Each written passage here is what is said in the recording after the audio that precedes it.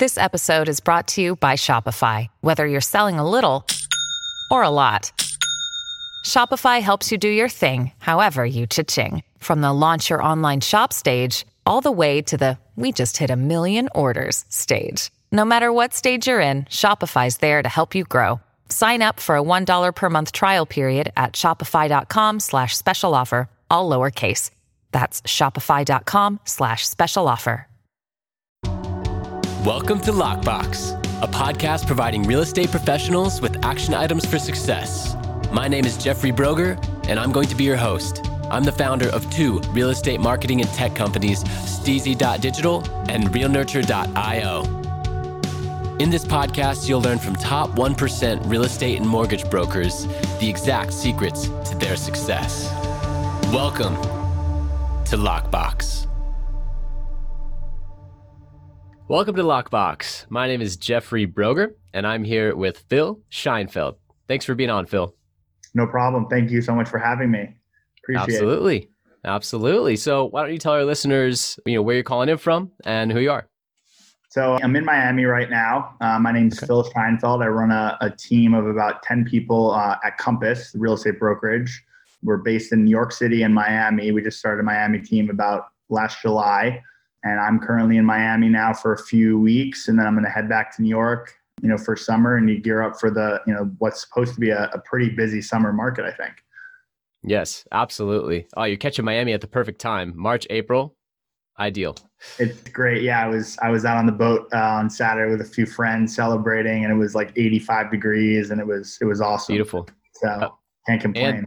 And they're open, which is great. Florida in general, right? And it's interesting. I was actually just at lunch with a client, and nobody's wearing masks. Like, in the hotel, people are walking around without a mask, which is, a good sign to kind of where everything is going. Yes. So hopefully the rest of the country will definitely follow suit soon, I think. Yep, absolutely. So from the beginning, what got you into real estate?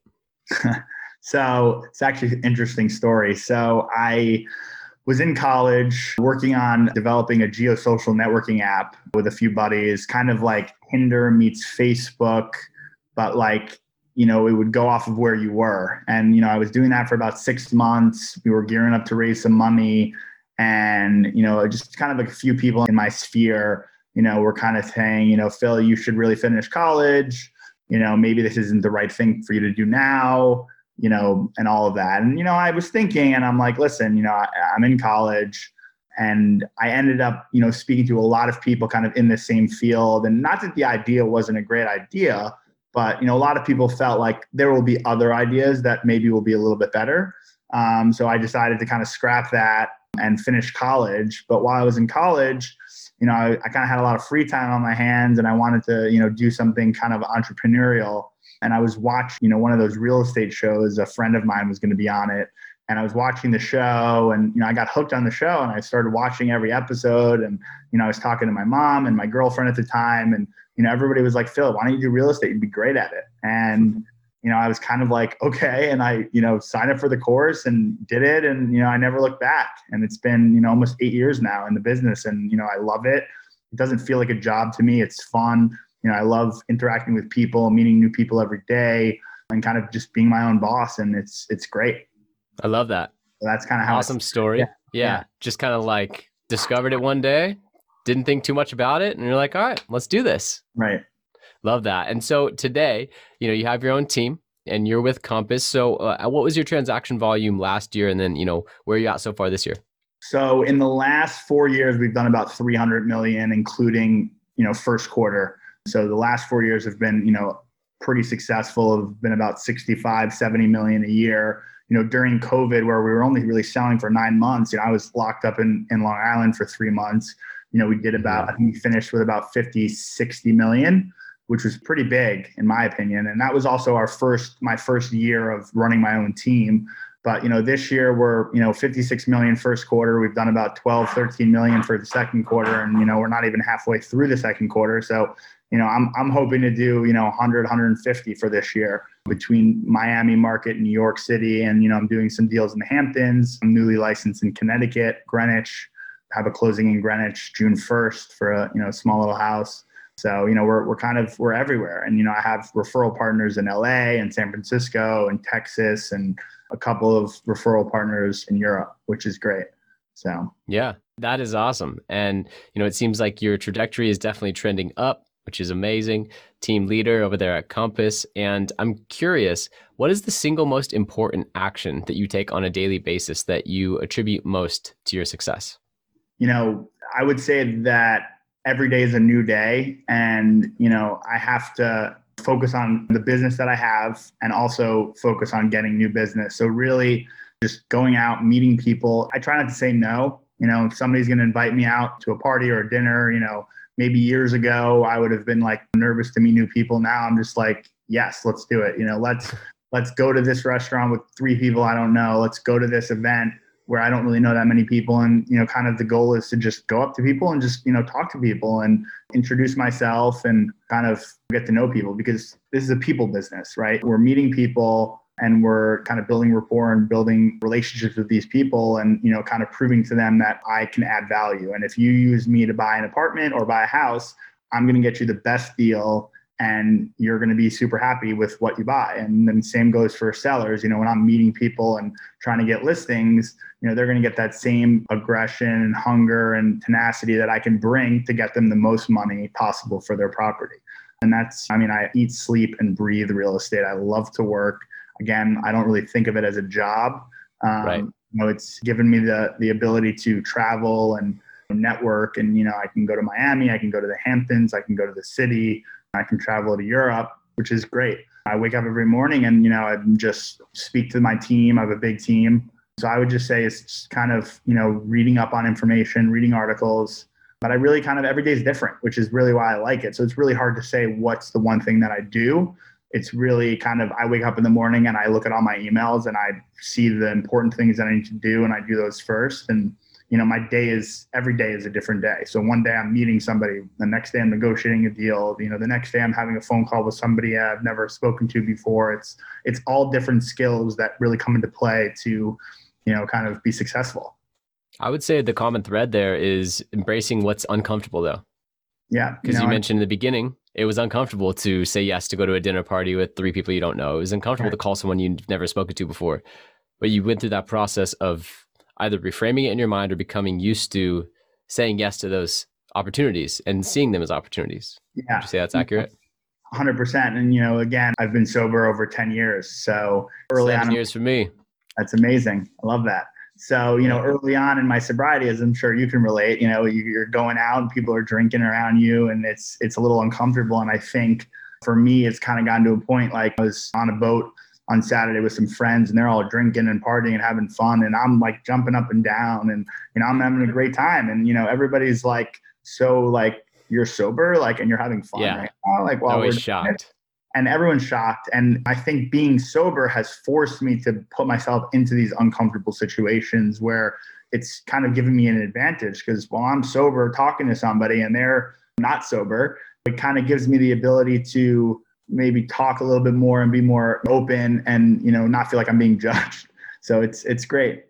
So. No, I agree 100%. Yeah. At first in sobriety, it was awkward because all my buddies, I was like early 20s. My buddies going out, happy hour, Thursdays, weekends. Yeah. And I was a little bit uncomfortable with those different situations that I used to drink with them in. And then through, just work on myself and making some new friends as well. Like I kept some of them, but some of those party friends were party friends and I needed to upgrade my circle. Exactly. And so then later, now, like in more recent times, I can be around it. Just, last weekend had the fortune of going to a birthday dinner in San Diego with a bunch of friends. And then we went out to a nightclub after. Right. And it was great. Everyone's drinking. I'm dancing, having fun. And they're always blown away. Like, well, you're sober? This is crazy. Yeah. But you're right. It gets repetitive too. It's like, it does. Yeah. I usually leave by the time people get so drunk that they just keep telling the same story. But in those moments, you're able to network at such a high level. Yeah. Because you're not the one who's, the drunkest one at the party or whatever it is. So yeah, it's a really nice advantage, a little subtle advantage that a lot of people, don't consider. So I'm curious, back on real estate, what is your percentage of referral business to new business? Referrals in my business is mostly referrals, word of mouth, friends of friends. I would say 90% is, I sold an apartment to a buddy and his friend wants to buy or his friend wants to sell. I would say about 90% of it is like that.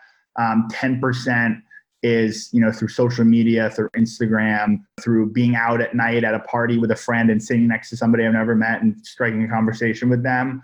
I mean, I sold like 12 apartments last year off of Instagram alone where, somebody started following me. They know a friend of a friend who I sold an apartment to or a house to, and they messaged me saying, hey, you sold so-and-so a house or an apartment, Mm-hmm. I want to buy, I'm looking in this price range, or even I want to rent.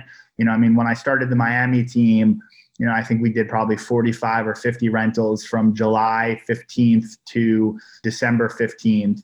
And I would say 40% of that was people DMing me saying, oh, you started a Miami team. I'm looking for a rental for my mother-in-law. I'm looking for a rental for myself. So really kind of churning those.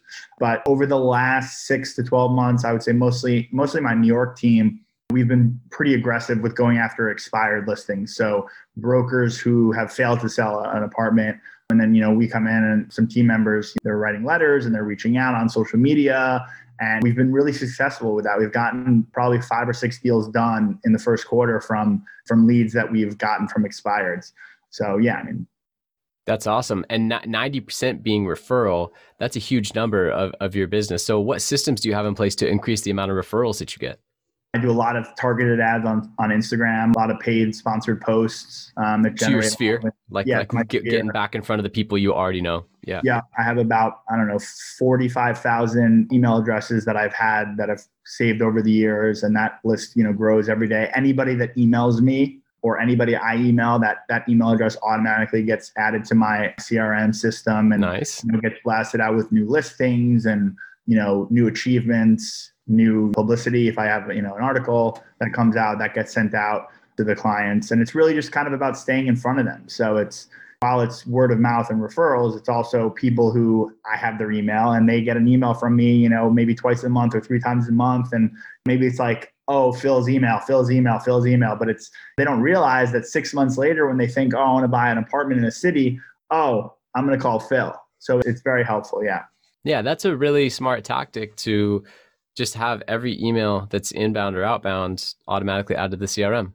Simple. Yeah. Right? Exactly. I have a great team too. I have a full-time assistant in New York and, he runs Miami too. And, without him, I don't know if I would be at the level that I'm at, but he kind of keeps everything together. He's the glue. So, which is super helpful. Yes. Assistants, especially a full-time executive style assistant. Cannot go without them. Where do you think the industry is heading? What are your 5-10-year projections? Well, it's interesting. I would say New York City real estate and even Miami real estate is very segmented. I think a lot of these big firms that are trying to kind of eliminate the broker, they'll probably succeed in like under $1 million in the majority of America. But like the guy that owns 5 homes and wants to sell his $10 million apartment in the city, he's going to want to hire a broker, right? He's not going to do it himself. He's not going to use one of these big shops that just list it and send the clients to see it by themselves. So I would say in the next 5 to 10 years, I think a lot of the smaller shops, the firms that don't really have the ability to compete, they'll either get bought or they'll close up. Compass, where I work, we just IPO'd April 1st. I think that we're going to be one of the big players. I think there's a few other brokerages in the country that, are going to kind of stand out just because of their brand and how long they've been doing this for. But I think a lot of the smaller firms over the next 5 to 10 years are going to definitely close shop or sell to the bigger firms. Got it. And you think luxury is pretty much safe in that? Yeah, I think luxury, especially with COVID, I'm talking daily with clients who are, it's kind of like it's an interesting thing. You've got a lot of people leaving New York to buy in Florida to claim Florida residency, but then you also have a lot of people who need to be in New York buying in New York because they think now is a great time to buy and they're coming back, right? Like their schools are starting to reopen and the families that left the city last March to go to their house in the Hamptons or Greenwich, their kids' schools are starting to open and they're going to come back and they probably think that their 2-bedroom apartment is too small and they want a 3-bedroom apartment. And, I think a lot of people also during COVID have made a lot of money in the stock market. So they have a lot of cash to invest. And, I feel like people have been waiting for the New York City real estate market to kind of bottom out for a while now. So I think people really felt that COVID was that bottom, and now a lot of people are trying to get in and buy. And you can see, I mean, the Ultron report came out,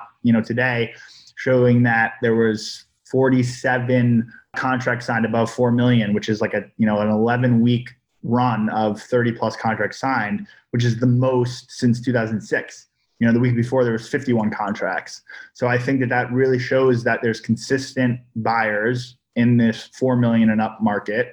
Other markets are different, right? Like 4 million is luxury in New York, but in other markets, 1.5 million is a lot and 1 million is a lot. So it depends on the market. So yeah, absolutely. No, that makes sense. I'm curious, once you get a listing, how are you leveraging digital marketing to generate exposure and potentially new leads for your listings? So we have a lot of processes in place. We get a new listing, we do photography. We usually, depending on the price point, we hire Lifestyle Production Group, who's, they're a great videography company. They shoot amazing videos. We do floor plans. We do Matterport, which is like those 3D tours. We do the full package for the listings. Mm-hmm. We put them up on social, Facebook, Instagram, LinkedIn, on StreetEasy, MLS in Florida. And, depending on the listing, we do sponsored posts, we email blast it out to all the contacts, and sometimes we do events, but because of COVID, we haven't really been able to do events. But, I was once selling a $8 million apartment in a building that had an Equinox, and we had an event where we had 2 massage therapists from Equinox come and, give those massages while you're sitting. And, we had somebody kind of talk about Equinox memberships, and we've done events with Instagram influencers where we've had, 20 or 30 people, photographers and models and stuff, come to the apartments and kind of take videos and post on their social medias. We've done dinner parties, and, it's very tailored to the property. A lot of the stuff that we sell in New York is called 3 million up, and those sellers and those properties kind of need more face time. So we put in what's needed. Yeah. Does that answer your question? Yeah. That does. And the most unique thing that you mentioned was strategic partnerships. Yep. Equinox downstairs, go have a conversation with them. Hey, you guys want to promote Equinox to my new potential buyers? And also, you can go ahead and give us a massage while we're there. That's great.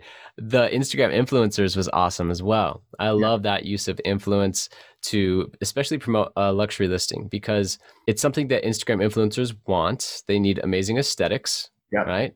So if they have the opportunity to, for free, go shoot content in a $4 or $5 million apartment in New York or more, they're going to say yes to that every time. So you don't need to pay them, I'm sure, right? You come up with strategic partnerships. You make sure that you're explicit about how they express the property in their caption, how they tag back to you, right? I'm sure that, either your assistant or yourself, you come up with those influencer agreements.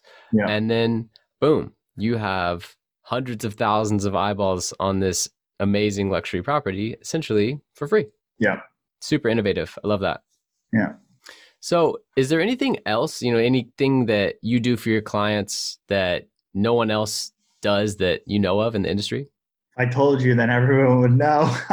What do I do? I like to consider myself a one-stop shop. So, I get a buyer that comes into town, wants to see 10 apartments. We get the car and driver, we stop for lunch. We have them pick them up from the airport sometimes, and just really like a full service, kind of thing. And, if they're coming to town for a few days and they're not familiar, we can set them up with a list of, restaurants near their hotel, shows, stuff like that, and really kind of give them that full New York City experience. I love that. But, we do it all. We coordinate movers. When you close, we coordinate movers. We work with designers that can help design an apartment furniture. We have contractors on our Rolodex. We have architects, some of the best. So it's really like, hey, Phil, I want to buy an apartment. I want to do a renovation. I want to do this X, Y, and Z. We handle all of it. They don't have to handle any of it. We have attorney, I love that. Everything. So that's kind of, there's definitely people that do that, but I think that I think we definitely do it a little bit better. So awesome. No, and at the end of the day, it's you're understanding your client and what they want. What they want is to not worry about any of it, because you deal with luxury clients. They have the means, they understand the value of their time. Right. So they're not going to be asking you to cut your commission and trying to go in there and design things themselves. They're just like, hey, I understand you're the best person that I know to take care of this. And the fact that you also are going to show me around and take care of all these other things that I had on a list to not do myself, but find other people, that's saving me more time. I Right. love it. Let's do it. Where do I sign? Right. It's Exactly. yeah. You're understanding the way to communicate with your particular client Right. is we're going to do everything for you. You don't have to worry about any of it. Right. Yeah. Which is great. Yeah. So do you have any failures in the past that, set you up for later success? Is there like a favorite failure of yours? Favorite failure? Yeah. I mean, I think I failed a lot in my life, and every, the expression, when one door closes, another one opens. I've worked for people, in the real estate industry for, the last 8 years. I've always worked for somebody, and, I wanted to do things a certain way, and I wanted to kind of behave a certain way and be myself. And I think, a lot of the clients that I work with, they want me and they like who I am. I'm a little wild, a little fun, but I know what I'm talking about, and I'm good at what I do. And I think a lot of the people that I had worked with maybe didn't like that. So, I haven't worked with people that, I've worked with people and it hasn't worked out. And, then I found somebody else and I've worked with them and now it didn't work. And, everything I've done has led me to my own team, which has been the most fruitful and the best thing I've done. I get to work with 10 amazing people who, I enjoy working with. They love working with me. We're kind of like a little family. And that's kind of been the greatest thing ever. And, when I fail, I get to fail with them. And when I succeed, we get to succeed and celebrate together. So it's a great thing that I've got. I couldn't be where I am today without the team that supports me, my manager and Compass and my assistant and all the agents on my team and my clients and my friends. So it's been great. Yes. No, it totally makes sense. And you seem like someone who has either read a lot of books or just put your head down and worked through it and made it happen. But are there like 1 to 3 books that you would suggest that have greatly influenced your life or career? I don't think there's any books that have greatly influenced. I'm not a big reader. I listen to audiobooks. I read The Real Deal every day. I read CNBC, I read CNN, the Wall Street Journal. I'm a big reader of like those kind of short things, but to sit in front of a 200-page book and read it, I don't really think I can handle that. I have ADD. I like doing multiple things at the same time, and I like to, read something, get some information, and then move on to something else as opposed to just reading, a whole book. There's a few books that I've read that I've liked. I'm trying to think. Ryan Serhant, who's a good broker in New York City, who worked on some deals with. Sell it like Serhant. Yeah, I just finished reading his book. I consider him a great broker, a great person. I've worked with him before, and I like him a lot. And then there's, I think Grant Cardone released a book that I read. I'm trying to remember what it was called. But yeah, I think that's what it was.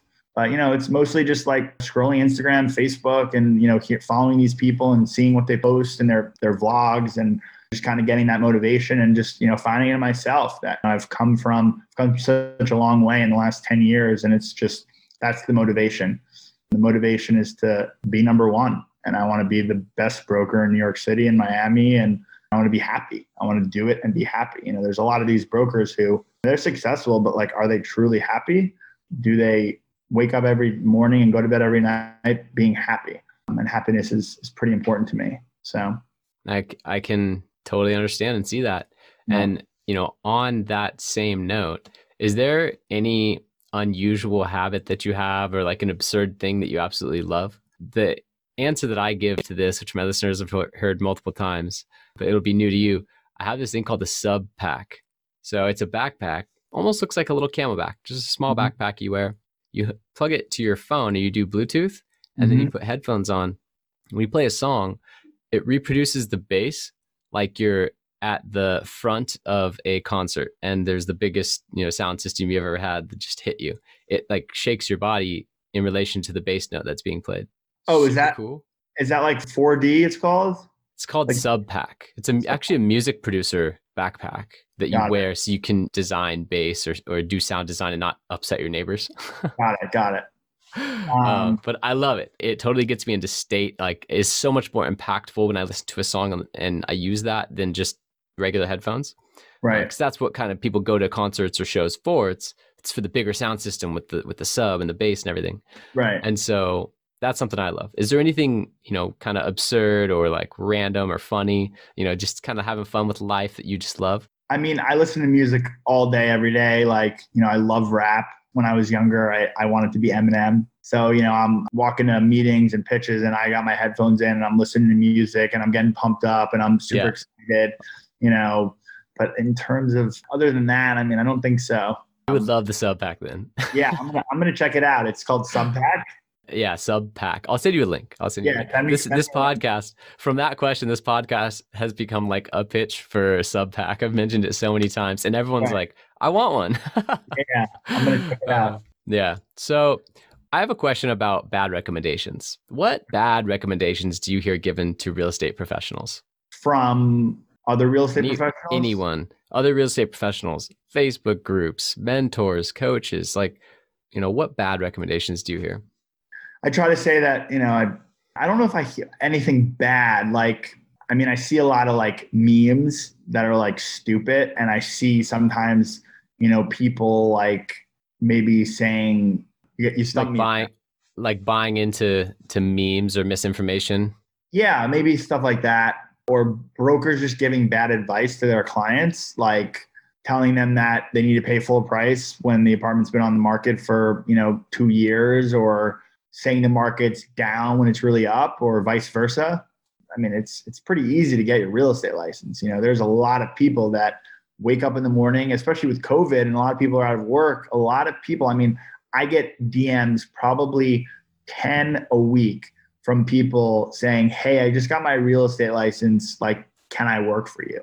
And I think that it's just because the barrier to entry is so easy. I think you really need to be careful of who you hire to find you a property. You need somebody that knows the market and knows they're constantly doing deals and they're constantly looking at places, and their friends are real estate brokers versus, non-real estate brokers, because that's where you get the most information. When the real estate brokers all know each other, everyone's connected, you're going to get the look on the new property that hasn't hit the market yet. And you're going to be able to share that with your client. They're going to be like, oh my God, I want this. And 2 weeks ago, I had a buyer. We've been working with him for probably 6 months and he knew exactly what he wanted. And we showed him probably 3 or 4 places. And then the 5th place we sent him, it wasn't listed. A friend of ours sent it to us, said she was listing it. We showed it to him. He was like, I love it. And we got him $50,000 off the asking price on an apartment that probably would have sold for 10% over the ask had it gone to market. But, we were able to structure the deal where we got it for him. They didn't list it. We signed a contract before it went into the market, and, we got him what I think is a great deal.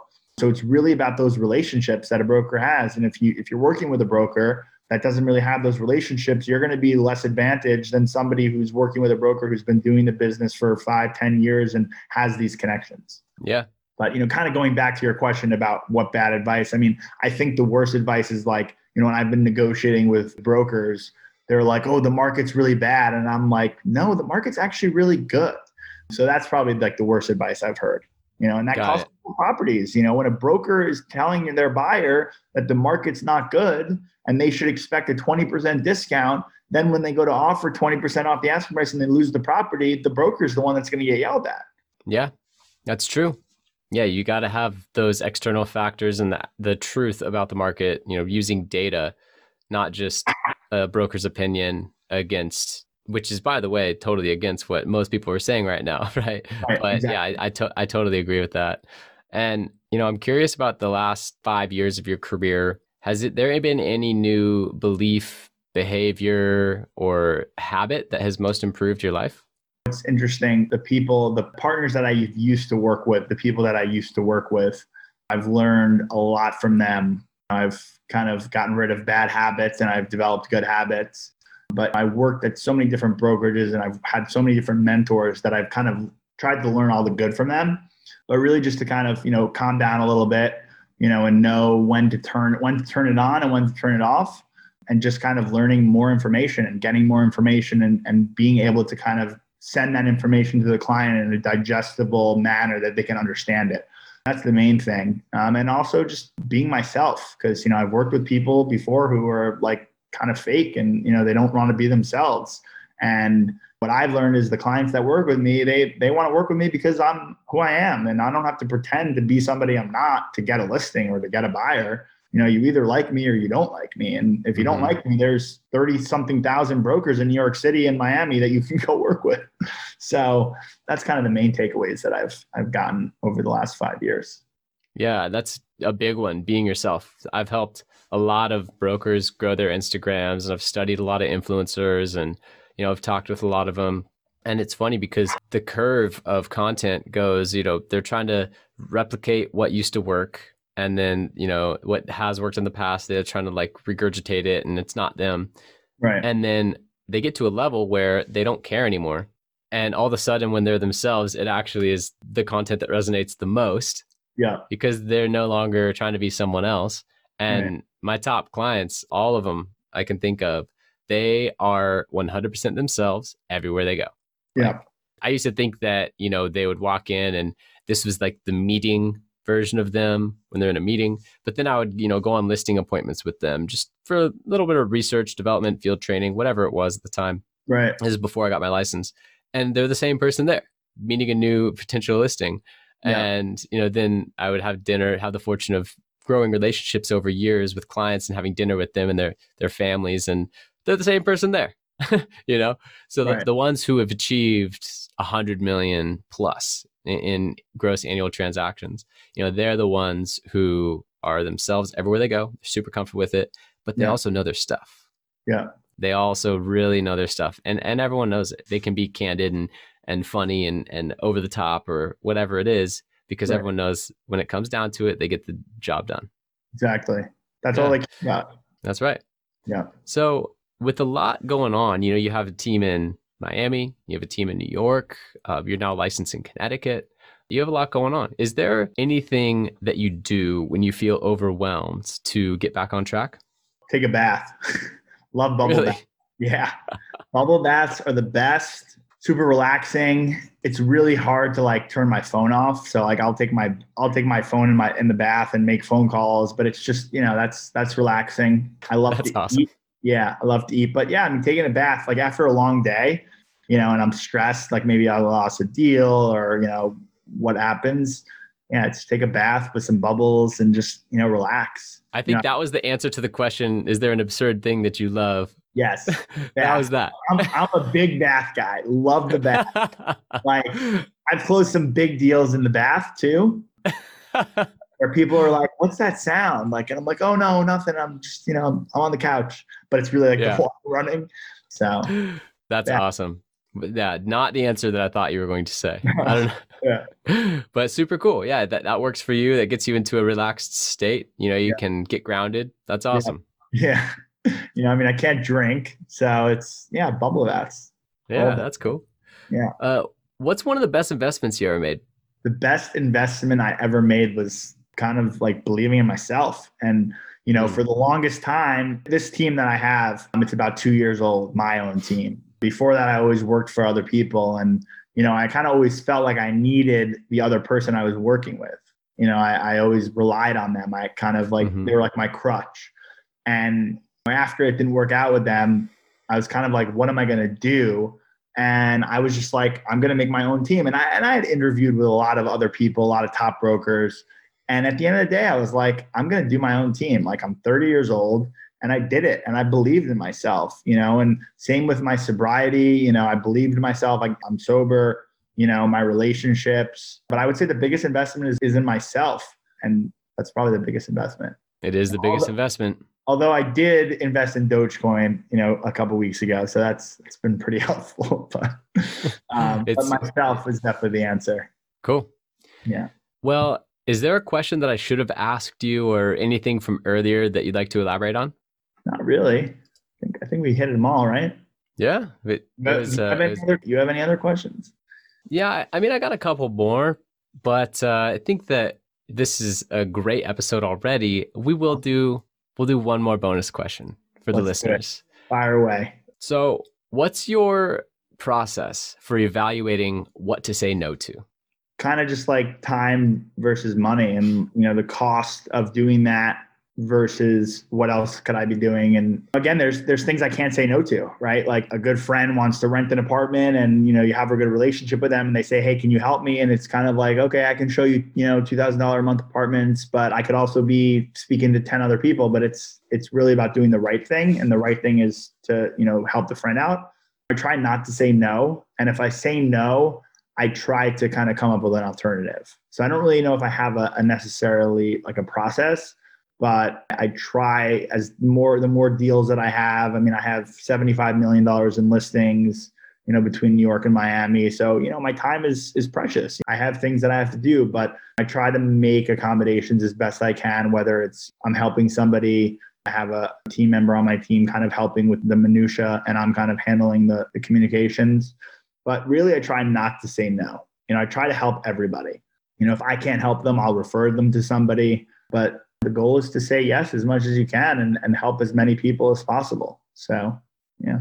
I love that. That makes sense. And opportunity cost was, what the answer distilled down to.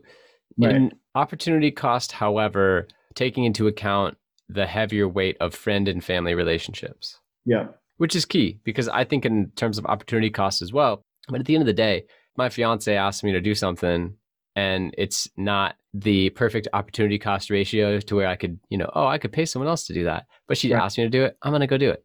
Right. Because she asked me to do it and she expects me to do it, and I'm not going to outsource that. Right. So yeah, I totally hear you on that. So how can listeners contact you? You can contact me on Instagram, Philip Scheinfeld, or you can email me at philip@compass.com. Philip with 1 L. Awesome. And I'll link to that below in the show description. Awesome. Philip Scheinfeld, everyone. Thank you so much for being here.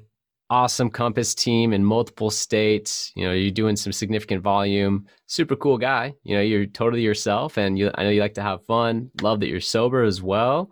So thank you so much for being on. This is a great episode. Yep. Thank you so much for having me. I appreciate it. Absolutely. Thank you for listening.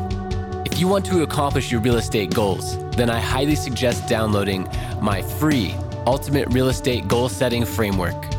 The link is in the description of the show, and it will help you break down your annual income goal into the amount of phone calls, appointments, or open houses you need in order to achieve that goal. Thank you so much, and we'll see you next time.